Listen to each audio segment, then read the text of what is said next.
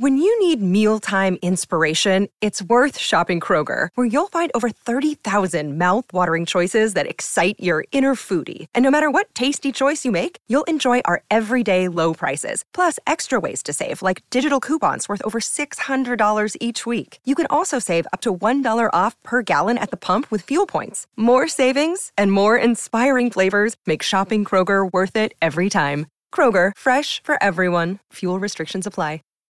Revived Thoughts is a production of Revive Studios.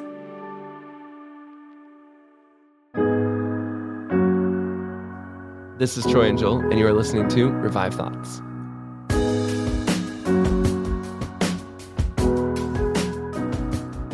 Were you afraid that I would desert the church and in fear of my own life abandon you? You heard my answer. I said that the thought of deserting the church could not for an instant enter my mind. Every episode, we bring you a different voice from history in a sermon that they delivered today. We're going back to the year 386. In the city of Milan, in northern Italy, it was preached by Ambrose. Troy, how are you doing this week? Hey, I'm doing good. This is super random, and I don't even know if you'll keep this, but I looked down, and I saw the cup I used like a week ago to record, and a spider has built a nest in it. That's terrifying. I should get that out of here. All right, I'm doing good, Joel. Things are well. Happy New Year. If you're listening to this one out of date, which many of you go back and listen to our episodes, happy whatever month or day you are on right now. But for us, Joel and I just finished the new year, and I hope his was as good as mine was. First show of 2023. It is the first show, and I've been hyping this one up, and I think that this one will live up to the hype of what we've been talking about. Ambrose is so cool. I literally have in the script, this sermon is so cool. Ambrose is so awesome. I love the guys that we do on this show. I love talking about them. I love church history, but there are certain people who, no matter how much you love all of them, there are certain people who will shine a little bit brighter. And Ambrose is like a beacon. This is one impressive man who lived just an absolutely wild life. Without further ado, let's jump in. Yeah, Ambrose, one of those famous church fathers that we have not covered yet. We've covered, I feel like, a good amount of them, but haven't touched on Ambrose yet. That ends today, because we're going to get into what his life was like. We do caveat these super old ones by saying, hey, this sermon is over 1,600 years old. And so we try to keep, this was preached during the Roman Empire. So the same old Roman Empire that crucified Christ, reminding you, this is the same one. Right. So we try to keep things in context. We also try to keep, there certain claims, certain quotes, certain eyewitness statements can oftentimes be embellished, some semi-apocryphal things sometimes, but we'll mention it when we see it here. He was born in the year 339 AD to a wealthy Christian family, and when he was born, the legend goes, the story goes that a swarm of bees came in and filled the room and covered him as a newborn baby infant, and when they flew off, they left honey on his lips. And his dad saw this, and he took it as a sign, and he called him Honeymouth, which, is their way of saying he would be a sweet speaker. He'd be a good public speaker. And this is probably almost certainly made up. I don't know. I find it really interesting because Troy and I just, we talked about Ethiopia this past year, and there was a similar, almost identical story about a newborn king that came in and was covered by bees and they left honey behind, and like that took place almost 1,000 years after this. I don't know if that's a thing. Like, if you weren't covered in bees when you were born, Joel? I thought that was something all of us. Well, I'm curious now. Like, I'd like to have a botanist write in or something and be like, "Oh, there's a floral aroma." If you were covered in bees as a child and honey was left on you, please write in. We want to hear from you. Because otherwise, it sounds silly otherwise. But suppose that's how the story goes. That might be one of those apocryphal moments where we're telling you a part of the story that we're not quite sure. Ambrose's father died when he was younger, and he kind of followed in his father's footsteps. He became educated and was made the governor of his region, and it was quite a large region. In fact, it was basically the second biggest in the entire Roman Empire. And one of the cities in it was one of the capital cities of the Roman Empire, Milan. In the year 374, Milan's bishop died. The bishop's name was Auxentius. This is important. I know you're going, okay, why are you giving me this old name? It's important. You'll see why later.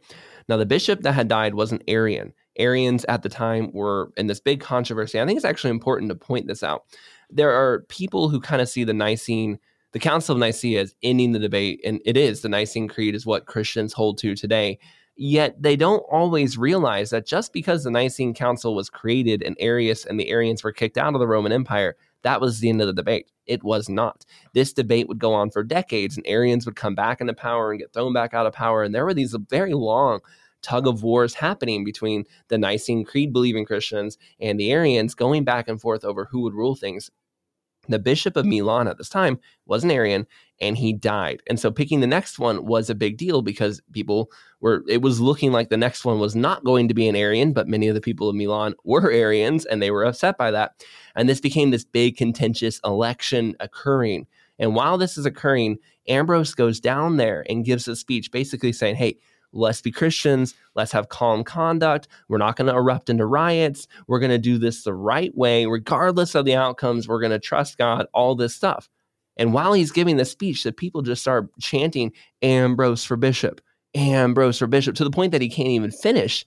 Now, Ambrose says, I don't want to be bishop. No, thank you. And immediately goes into hiding at his friend's house and doesn't want to see anybody. He had good reasons, by the way, to not want to be a bishop. He was not formally baptized. He was not formally trained. He was not formally ordained. He in no way saw himself as worthy of being a bishop, and you could make a good case that he wasn't. He was a young politician. The Arians wanted him because they knew that he was a nice, good guy. The non-Arians wanted him because he was a Nicene guy. And so everyone was saying, look, he looks like the perfect fit. And Ambrose was known for being a great speaker, a good man, not treating people roughly. So everyone said, look, we want Ambrose to be the bishop. Right. And this is, again, one of the biggest cities in the Roman Empire is unanimously trying to get him to be the bishop. Again, someone that's not trained, unbaptized, it doesn't have any theological training whatsoever, and he doesn't want the position. He's hiding with his buddies, and one of his buddies brings back a letter that was addressed to him from the Emperor of Rome, formally accepting his position as the Bishop of Milan.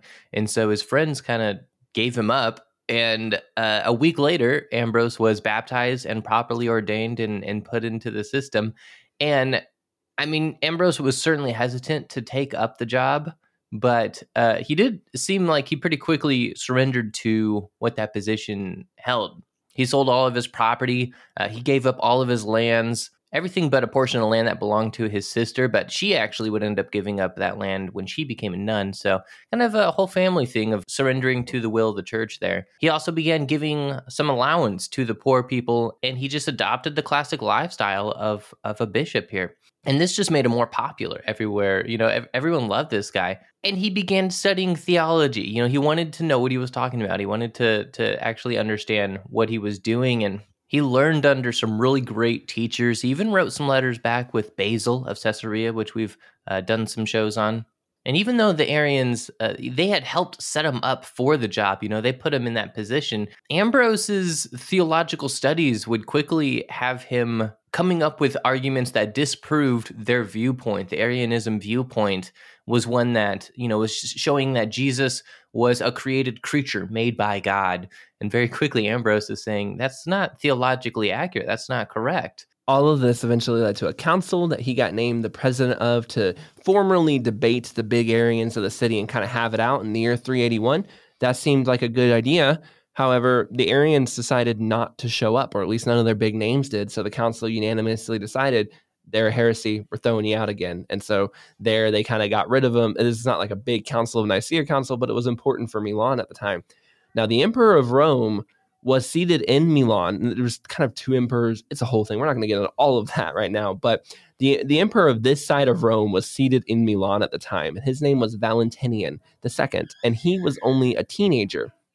His mom was an ardent Arian, and she was not going to sit idly by watching her, beliefs get thrown out of the city.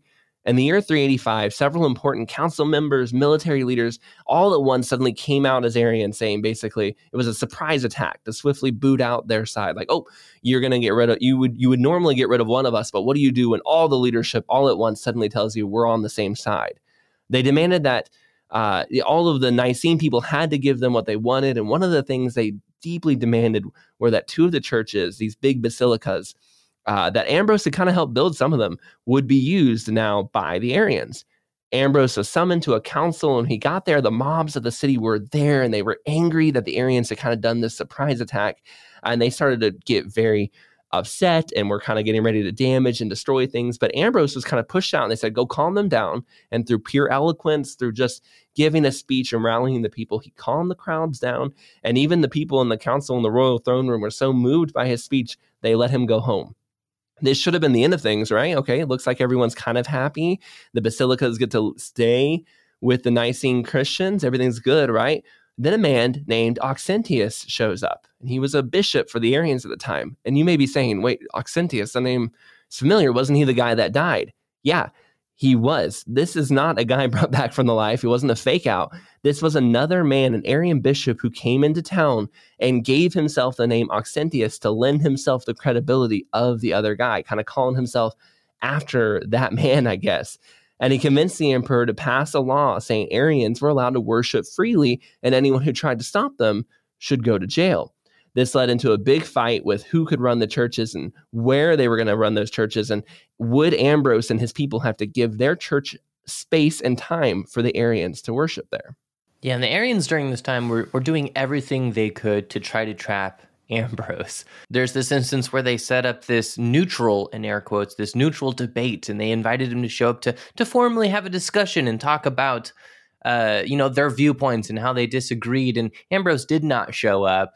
And it's good he didn't, because it was all a trick. It was a ruse. The Arians were planning on arresting him and taking him to jail if he did show up. But, it's kind of a lose-lose, because by not showing up, then the Arians accuse him of being a coward and not standing up for what he believes. And things like this heated up until the emperor sent soldiers to take over the churches themselves. And this happened while church was in the middle of the service, mid-Sunday morning here. And it was definitely meant to be kind of a show of force, right? You have soldiers come up, they clear out the building, kind of scare off any people that are attending these Ambrosian services. But the problem was it didn't go as expected. The parishioners that were leading these services ended up barricading themselves inside of the churches, and rather than going out and meeting the soldiers there, and the soldiers themselves had a little bit of questioning their allegiance as well, because they didn't want to be excommunicated by the church or arrested from the bishop's standpoint. The bishop still had a lot of power in the city as well. And so a lot of the soldiers would actually end up defecting to the bishop's side, towards Ambrose's side. And you end up having this weird power struggle within the city where these church buildings are now barricading themselves up and sieging themselves inside of these cathedrals.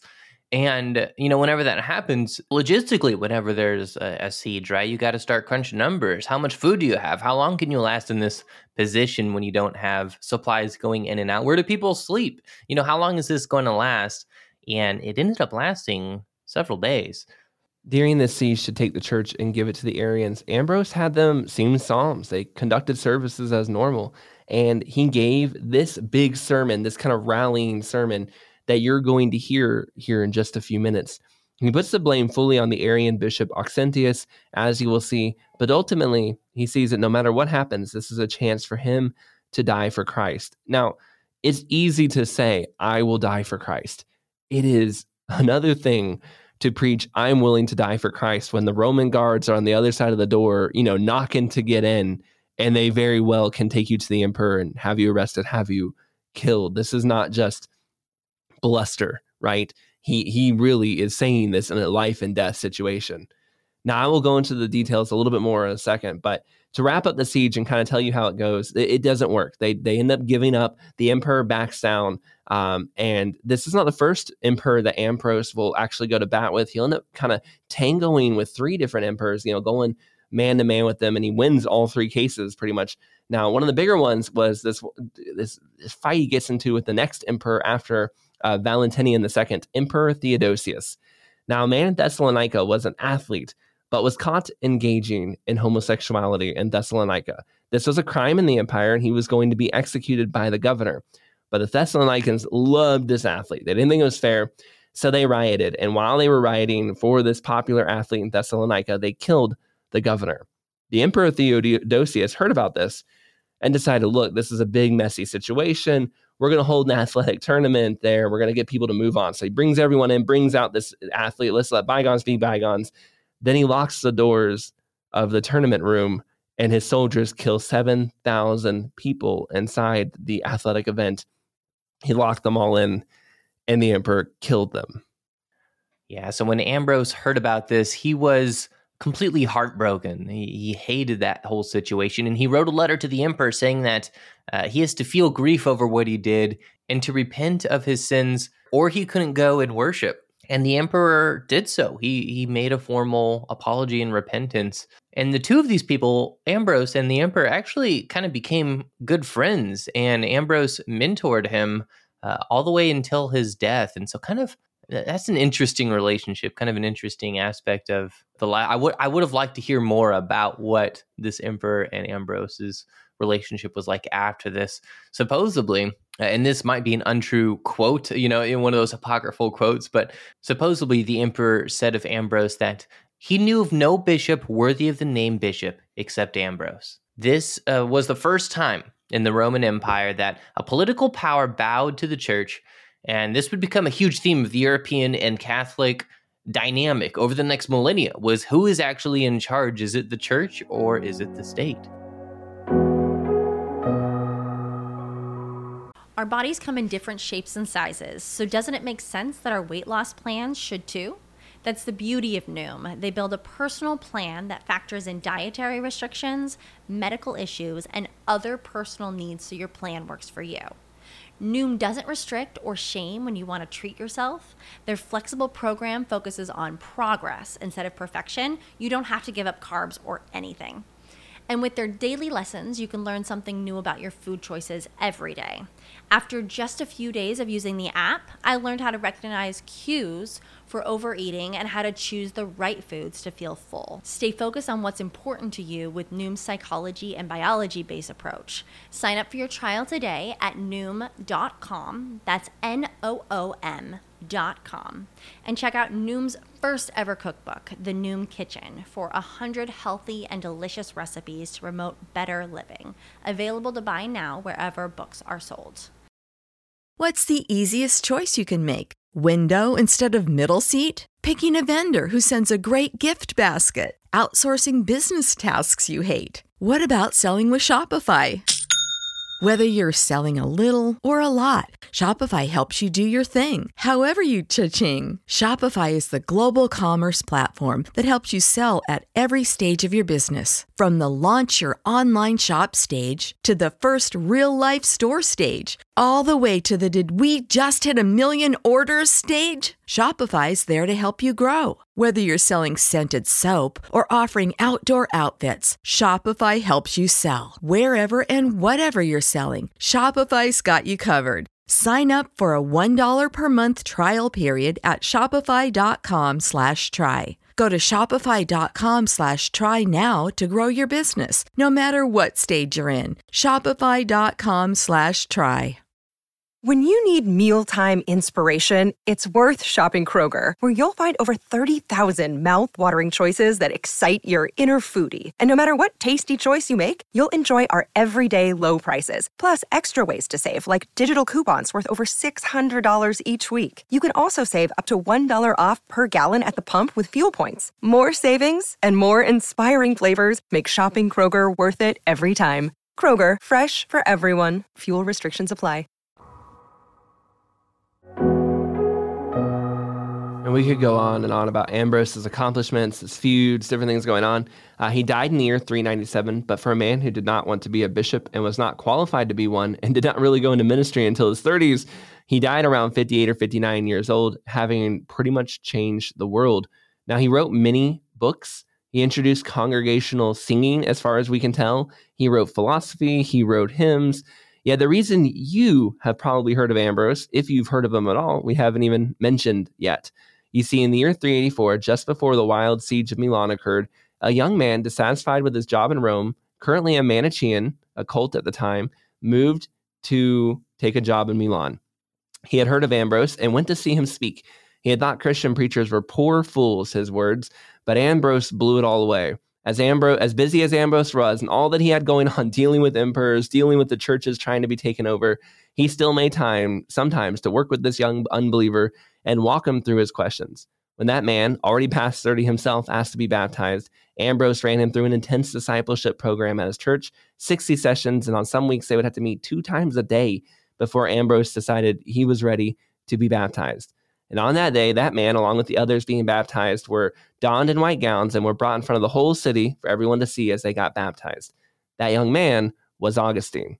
And Ambrose was absolutely instrumental in leading him out of Manichaeanism, away from the cults of the time, and introducing him and bringing him into Christianity. Despite how busy Ambrose was, Ambrose's probably biggest impact, what he's most famous for, is not his battles with emperors, not fighting for the church, but it was the young disciple that he was making along the way. Perhaps Augustine maybe even saw this sermon live. We don't know. He was in Milan at the time. He did like Ambrose. This sermon, given at a time when all Ambrose had to do was just give up the church and share it with the Arians. Not give up God, but just give up the church for Arian services. But Ambrose risked his life to say no. That is the kind of courage Christianity needs more of today.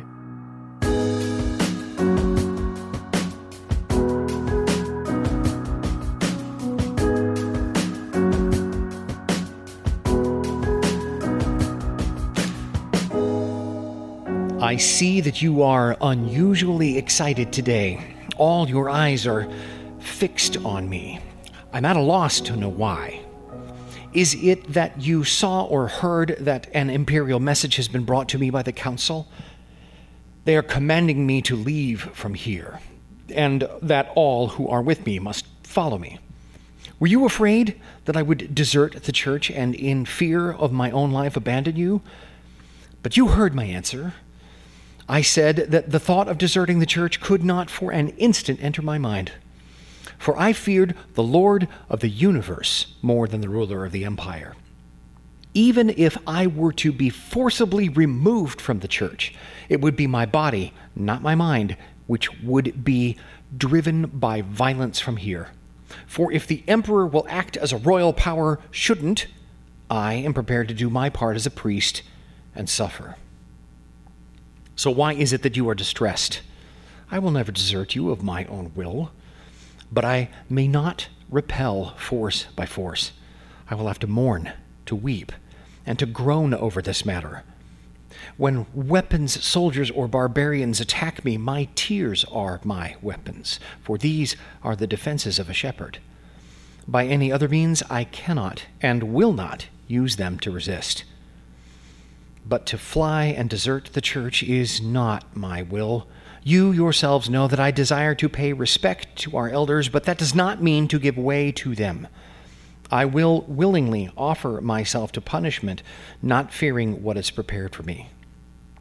Oh, if only I could be sure that the church would not be delivered to heretics. I would willingly go to the emperor's palace were this insured to us, so as to hold our contest rather in the palace than in the church. But in court, Christ is not accustomed to be the accused, for he is the judge. Who will disagree that a matter of faith should be pleaded within the church?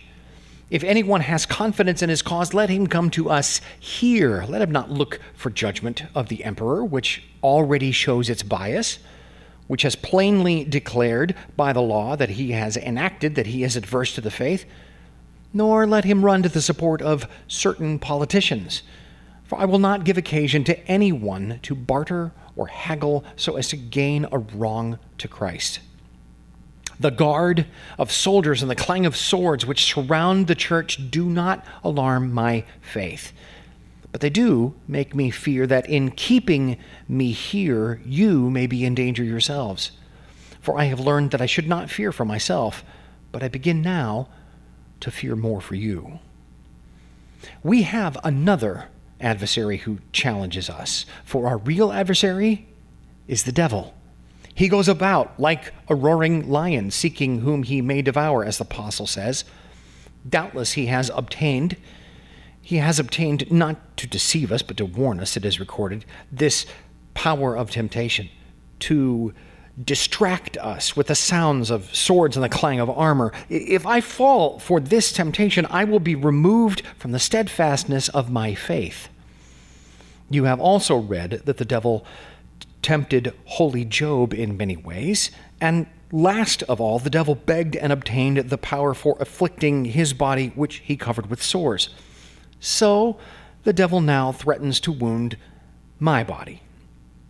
When I was asked to give up the church plate, I made this reply, that if my own property was required of me, farm or house or gold or silver, anything that lies within my power, I would willingly give it, but that I would withdraw nothing from God's temple, nor surrender what had been committed to me to keep, not to surrender. And that I was also doing this for the emperor's good. For it is neither for me to surrender nor for him to receive God's things from me. Let him then listen to the words of an independent bishop. If he regards his own soul, let him abstain from doing wrong to Christ. These are words full of humility, and I believe of that love and care which a bishop owes to his emperor. But since our contest is not only against flesh and blood, but also against spiritual wickedness in high places, that tempter, the devil, elevated the contest with his own ministers. The devil deems that by the wounds of my body the trial must be made. I know, brothers, that these wounds which we receive for Christ are no wounds at all. Life is not lost by them, but wounds are the fertile soil of the faith. I beg you, allow this to happen. Let the contest take place. It is for you to be spectators only. Do not fight the guards. Consider that if there is in a city an athlete or one skilled in some other ability, he wishes to present himself for combat. Why would you reject in this great matter what you allow for even in smaller ones? Without a doubt, if the Lord has appointed me to this trial, it is in vain that you have kept sleepless watch and guard through so many nights and days. The will of Christ will be performed. For our Lord Jesus Christ is almighty, and this is our faith. And so what he bids to be done will be fulfilled. It does us no good to attempt to run counter to the divine will. You have heard what has been read today in the daily reading. The Savior commanded a donkey's colt to be brought to him by the apostles, and commanded that if anyone thought to hinder them, they should say, "The Lord has need of him." What if now also he has commanded this donkey's colt, that is the colt of that animal which is accustomed to bear a heavy burden?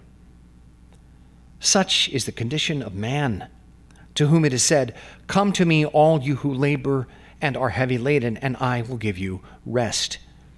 Take my yoke upon you, for my yoke is easy." What if he has now commanded this colt to be brought to him? Isn't it your job to say, should anyone seek to hinder this, "The Lord has need of him"? Neither desire of this life, or flesh and blood, or the conversation of the world should seek to hinder them. But he who loves me here cannot give a better testimony of his affection than by suffering me to become a sacrifice for Christ. Because to be dissolved and to be with Christ is much better. To remain in the flesh is more necessary for your sakes. You have, my beloved brethren, no cause for fear. For I know that whatever I suffer for Christ. And I have read that I ought not to fear those who can kill the flesh, and I have heard one say, "He who loses his life for my sake will find it." Why, if the Lord wills it, I am sure that no resistance will be made. But if he still delays our contest, why should we fear? It is not bodily protection, but the Lord's providence, which is ready to protect the servant of Christ. You were disturbed earlier at finding some doors not closed, which a blind man on returning home is said to have opened by mistake. Realize then that human guards are no protection for us. One who has lost the gift of sight has broken through all your barriers and baffled your watch. But the Lord has not lost the guard of his mercy. Don't you remember that 2 days ago there was a wide open entrance on the left side of the basilica, which you thought you had checked? The basilica was surrounded by armed men who inspected every entrance for a way in, yet somehow their eyes were blinded so that they could not discover the way, which was wide open. And so it remained open, as you know, for many nights. Stop all this anxiety, for what Christ commands and what is best will come to pass. Now let's look at examples from the Old Testament.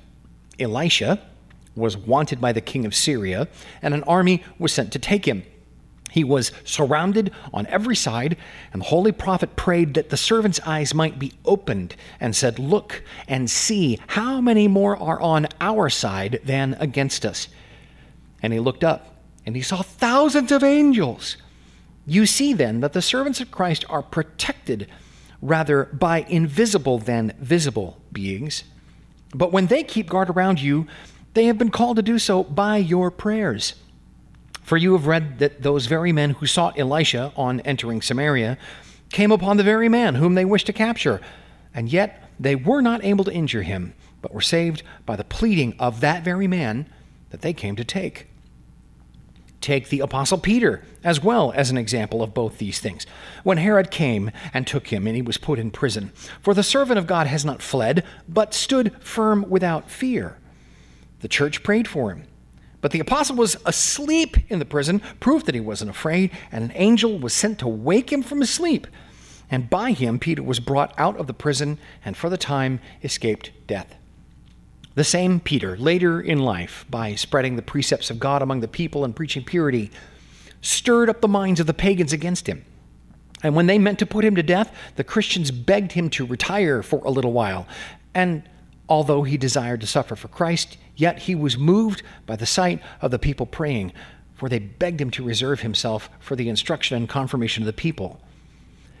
To be brief, church history tells us that as he set out from the walls by night, but he saw Christ meeting him in the gate and entering the city, and he said, "Lord, where do you go?" Christ answered, "I am coming to be crucified again." This divine response Peter understood to refer to his own cross, for Christ, who had put off the flesh by undergoing the suffering of death, could not again be crucified. For in that he died to sin once, but in that he lives for God. And so Peter understood that Christ was again to be crucified in his servant. And so Peter turned back of his own accord. And when the Christians asked him why, he told them what he had seen.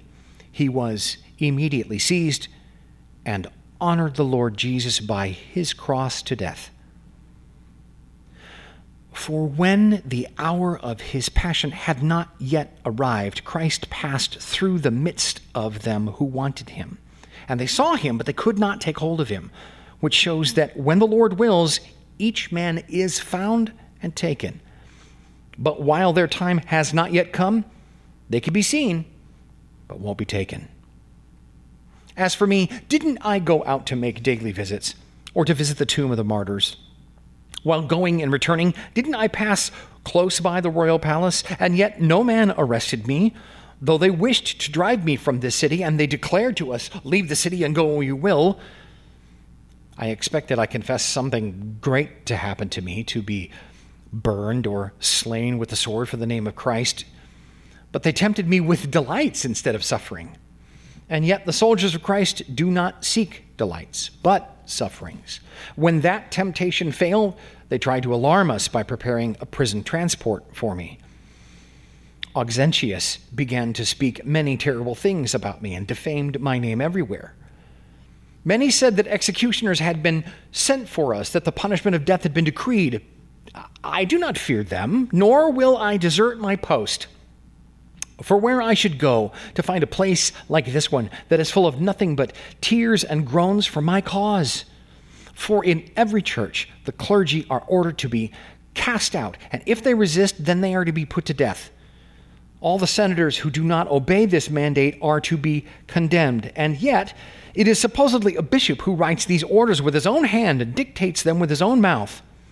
We read in the prophet that he saw a flying sickle, and in imitation of this, Auxentius sends a winged sword through all the cities.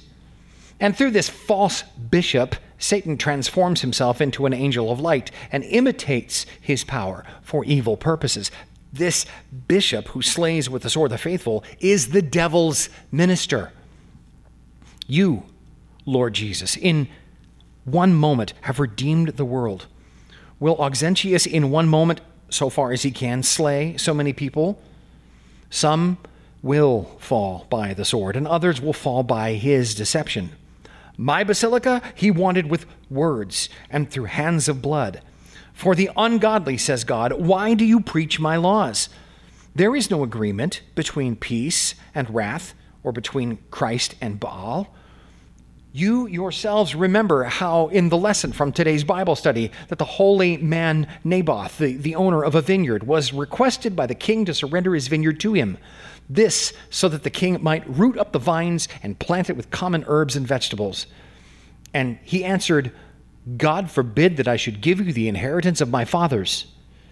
And that king was sorrowful that what belonged by right to another was refused when he claimed it as his right. And he only gained it by the deceit of a woman's trickery. Naboth then defended his vineyard to the death. If he would not surrender his vineyard, why would we choose to surrender the church of Christ? They say I was rebellious. How was I rebellious? And my response, when summoned, I said, God forbid that I should surrender Christ's heritage. If Naboth would not surrender the heritage of his fathers, will I surrender Christ's heritage? I added, God forbid that I should surrender the heritage of my fathers, the heritage of Dionysius, who died in exile for the faith, of the confessor Istorgius, of Miracles, and of all the faithful bishops of old time. I answered as it would be expected of a bishop to answer. Let the emperor act as an emperor. He will deprive me of my life sooner than my faith. But to whom am I to surrender it?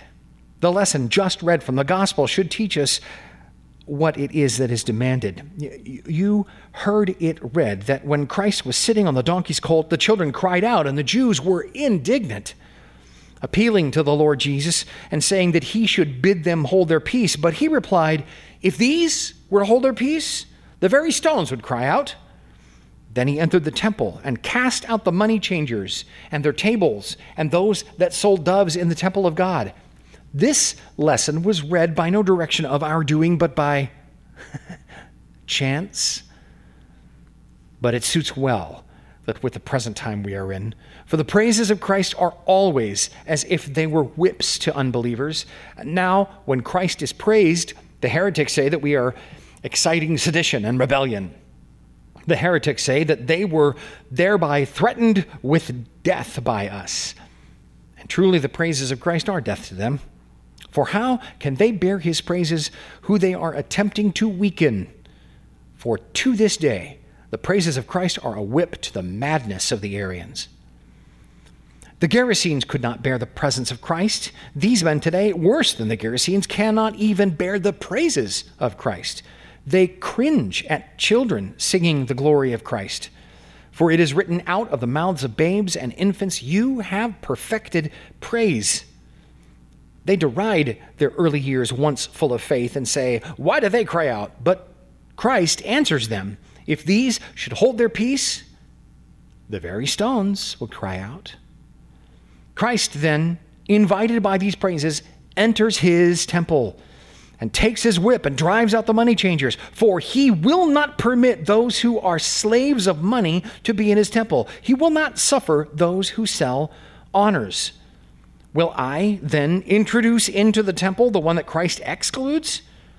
For he is commanded to leave who would sell out the church. He is commanded to go out who would sell the simple minds of the faithful. So Auxentius is cast out. This man Mercurianus is excluded. Don't be confused. Auxentius actually goes by two names, but it's the same person. That it might not be known who he was before, he changed his name. And as there once had lived here a man named Auxentius, the Arian bishop, so he, to deceive the people whom the other had once influenced, called himself Auxentius as well. So he changed his name, but his treachery he could not change. He took off wolf's clothing and yet put back on wolf. It does not work for him to have changed his name. What he really is known to us. He was known by one name in the regions of Scythia. Now here he is called by another. He has names that differ according to where he is. And so he has two names. And if he leaves us here, he'll go elsewhere and gain a third name. For how will he endure to keep a name which betrays the greatness of his crime? In Scythia he did less wickedly, and yet he was so ashamed as to change his name. Here he has dared to do more awful things. So will he keep this name? After writing with his own hand the death warrant for so many people, will he be able to retain his mind unshaken? The Lord Jesus drove out a few from his temple, but Auxentius left no one. Jesus casts men out of his temple with a whip, but Auxentius means to drive us out with the sword. Jesus used a rod, but this two-named man will use his axe. Our holy Lord drives out the sacrilegious with a whip. This wicked man persecutes the godly with sword. He will carry the laws he has written with him, even though he will not desire to. He will carry with him what he has done in his conscience. Even though he does not always carry the writing itself, he will carry his own soul written in the blood of those he kills. Although he does not carry a letter inscribed with ink, it will be seen there on his soul. Your sin, O Judah, is written with a pen of iron and the point of a diamond, and it is carved into your heart, carved into that place that it came out of. Does he, stained as he is with blood and slaughter, dare to expect a debate with me? Those whom he fails to deceive by his arguments, he sentences to be destroyed with a sword. And he dictates bloodied laws with his mouth, writing them in his hand and thinking that the law can impose a creed on the hearts of men. He's never heard what was read today. A man is not justified by the works of the law, or I, by the law, am dead to the law that I might live to God. That is, by the spiritual law, he is dead to the carnal interpretation of the law. Let us too, by the law of our Lord Jesus Christ, die to this law which sanctions the decrees of sin.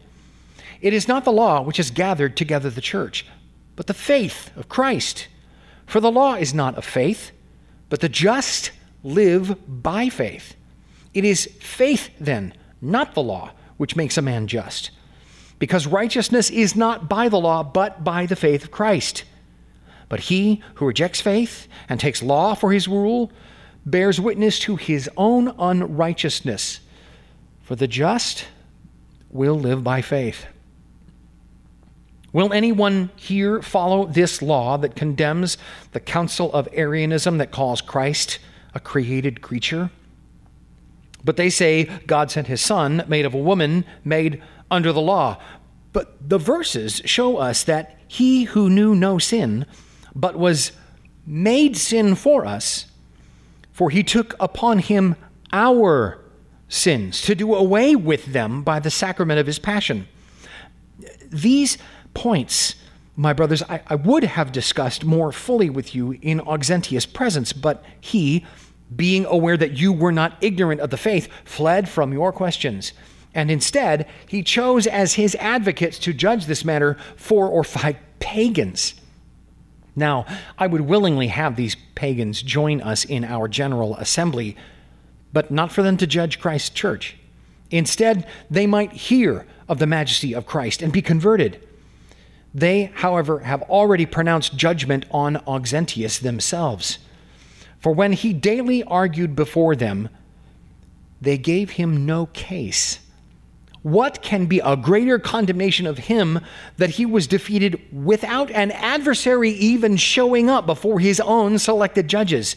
So we see their own judgment against Auxentius. And justly is he to be condemned for choosing pagan judges. For he disregarded the apostles' teaching, which says, Would any of you dare, having a problem with another brother, go to law before the pagan instead of the saints? Do you not know that the saints will judge the world? And below, he says, is it so that there is not a wise man among you? No, not one that will be able to judge between his brothers. But brother goes to law with brother, and that happens before the unbelievers. You see that what he attempted is against the apostles' authority. So choose now whether we should follow Auxentius or Paul as our master.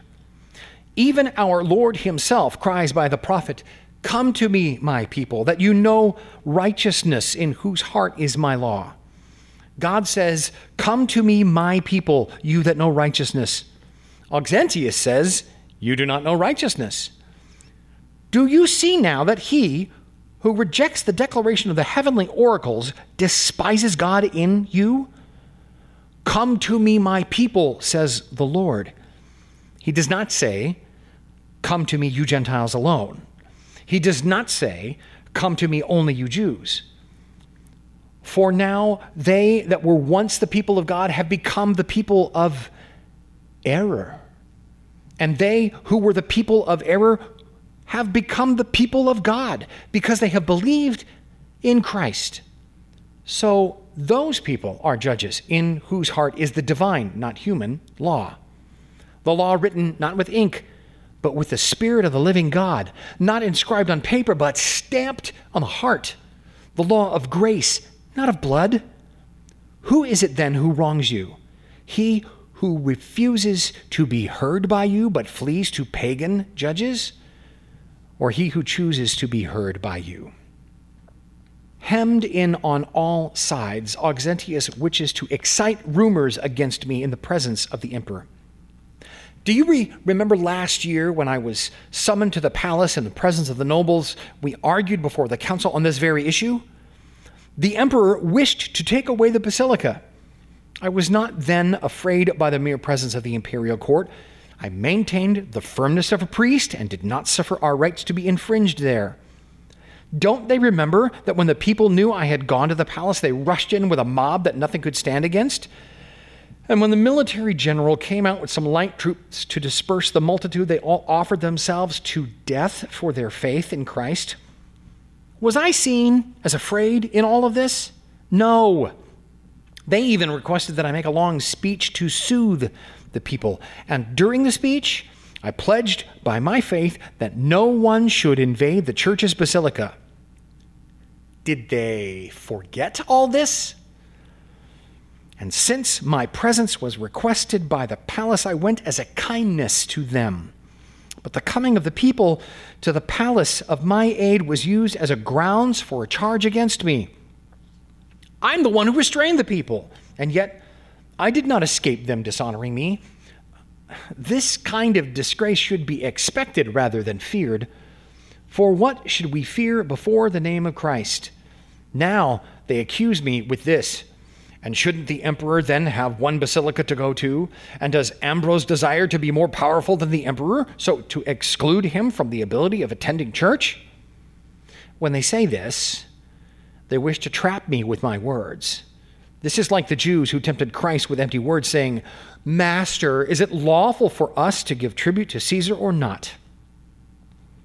Must the servants of God always be open to attack on Caesar's account? And does ungodliness with a bent towards falsehood seem to use the imperial name as a cloak? Yet see how much worse the Arians are than the Jews. The Jews inquired of Christ whether he thought that the right of tribute should be rendered to Caesar. The Arians are happy to surrender to the emperor the rights of the church. But they are traitors just like their master. And so let us answer what our master instead has taught us. For Jesus, perceiving the treachery of the Jews, said to them, Why do you tempt me, hypocrites? Show me a penny. And when they gave it to him, he said, Whose image and whose superscription is on this? They answered, Caesar's. Jesus replied, Render to Caesar the things that are Caesar, and to God the things that are God's. So I also say to those who find fault with me, Show me a penny. Jesus saw the penny was Caesar's and said, "Render to Caesar the things that are Caesar's and to God the things that are God's." Can those who try to seize the basilicas of the church show me how it is Caesar's? For the church has one image. That is the image of the invisible God, of which God said, "Let us make man in our image, after our likeness." That image of which it is written that Christ is the brightness of his glory, the express image of his substance. In this image I behold the Father, as the Lord Jesus himself said, "He that has seen me has seen the Father also." For this image is not divided from the Father, for he has taught me the unity of the Trinity, saying, "I and the Father are one." And below, all things that the Father has are mine. And of the Holy Spirit, saying that he is the Spirit of Christ and has received from Christ, as it is written, "He will take of mine and will declare it to you."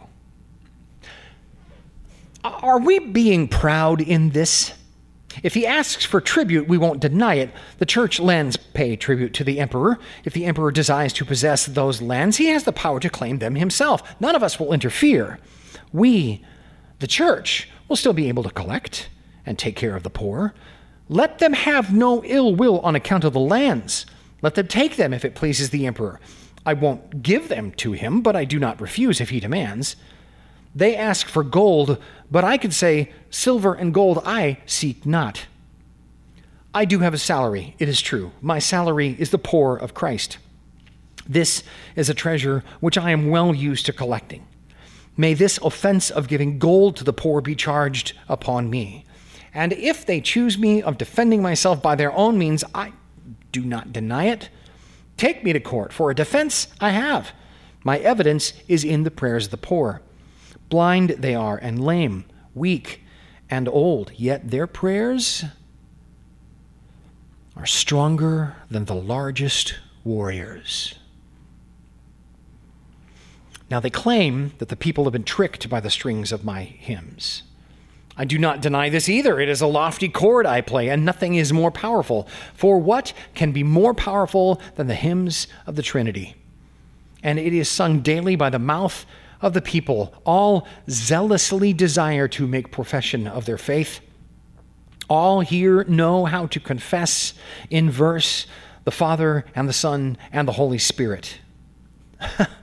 Oh, what can be better than for us to follow the example of Christ, who being found in fashion as a man, humbled himself, being made obedient to death. And again, by obedience, he delivered all. For as by the disobedience of one man many were made sinners, so by the obedience of one man many will be made righteous. If he was obedient, then let them learn from him the lesson of obedience. On the emperor's account, we render to Caesar the things that are Caesar's, and to God the things that are God's. To Caesar, tribute is due. We don't deny it. But the church is God's, and it must not be given up to Caesar, because the temple of God cannot be right by Caesar's. It is the church of God. That this is said with due honor to the emperor, no one can deny. For what can be more honorable for the emperor than for him to be accepted as a son of the church? In saying this, we are loyal to him without sinning against God. For the emperor is within the church, but not over the church. A good emperor seeks the good of the church, and he does not reject the church's goodness to him. We say this humbly, but we will assert it firmly. Some men threaten us with fire, sword, and banishment. We, the servants of Christ, have learned not to fear these. To those who have courage, nothing can alarm them. It would seem now that we have answered all the attacks against us as well. Now I ask the Arians the same question as did the Savior. The baptism of John, was it from heaven or of men? And the Jews could not answer him.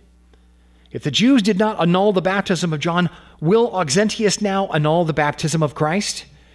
For that baptism is not from men, but from Christ, which the angel of mighty counsel brought down to us.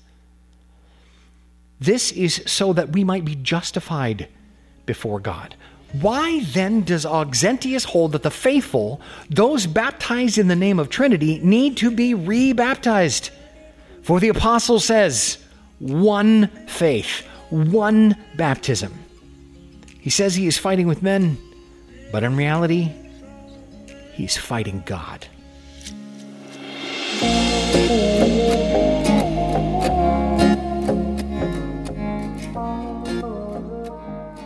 The arguments that the Arians made to hold the church were so convincing, so smooth, so nice sounding. One of the big ones was, well, the emperor should have a church in his own city to worship in, don't you think? You know, everyone else has a church, and it's fine and legal for all these different religions, and yet you wouldn't even give the emperor his own church to worship in? And yet Ambrose said firmly, no, we are not going to give up the house of God to the Arians. We're not going to give up the house of God, even for an hour, for these other people to come in and worship God, their own God in. We won't give up our temple to be a home of idols. It reminds me of when the Christians before, in the earlier days of the Roman Empire, were just burn a little incense to the emperor. You know, it's not a big deal. Just burn. You don't have to believe it. Just do it. All Ambrose had to do to end this whole siege was say, yeah, okay, we'll share this church. It's fine. But he held the ground and he held the line and he said no. It was unpopular in some ways, and yet it worked out for him. And who knows the impact it had on so many people who followed him. We discussed how Augustine would have been somebody who was in the city during this crazy time of Ambrose's life and looked up to it, and the impact that Augustine, Ambrose, and these other people would have throughout history completely changed the world. Yet it would have all been given up if Ambrose had compromised in a little area and said, you know what, fine, we'll give them an hour or two to worship, it's fine. Ambrose held the line, and that is what we as Christians need to continue doing in our own day. We need to learn from these courageous men of history who didn't give up, and we need to share that same kind of courage in today and the world around us.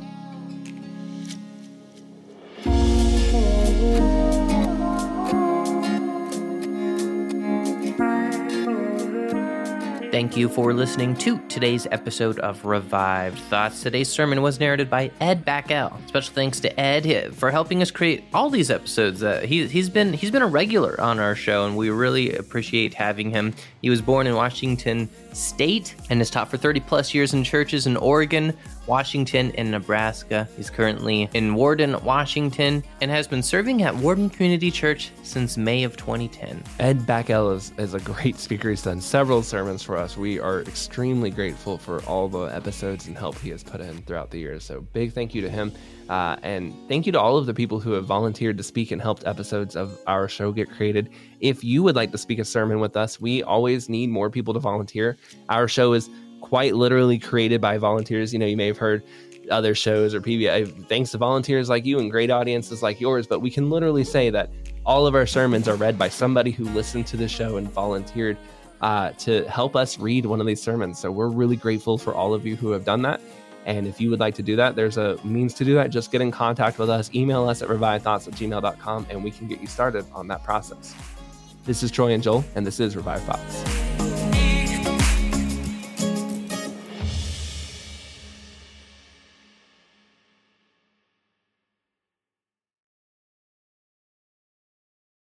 When you need mealtime inspiration, it's worth shopping Kroger, where you'll find over 30,000 mouth-watering choices that excite your inner foodie. And no matter what tasty choice you make, you'll enjoy our everyday low prices, plus extra ways to save, like digital coupons worth over $600 each week. You can also save up to $1 off per gallon at the pump with fuel points. More savings and more inspiring flavors make shopping Kroger worth it every time. Kroger, fresh for everyone. Fuel restrictions apply.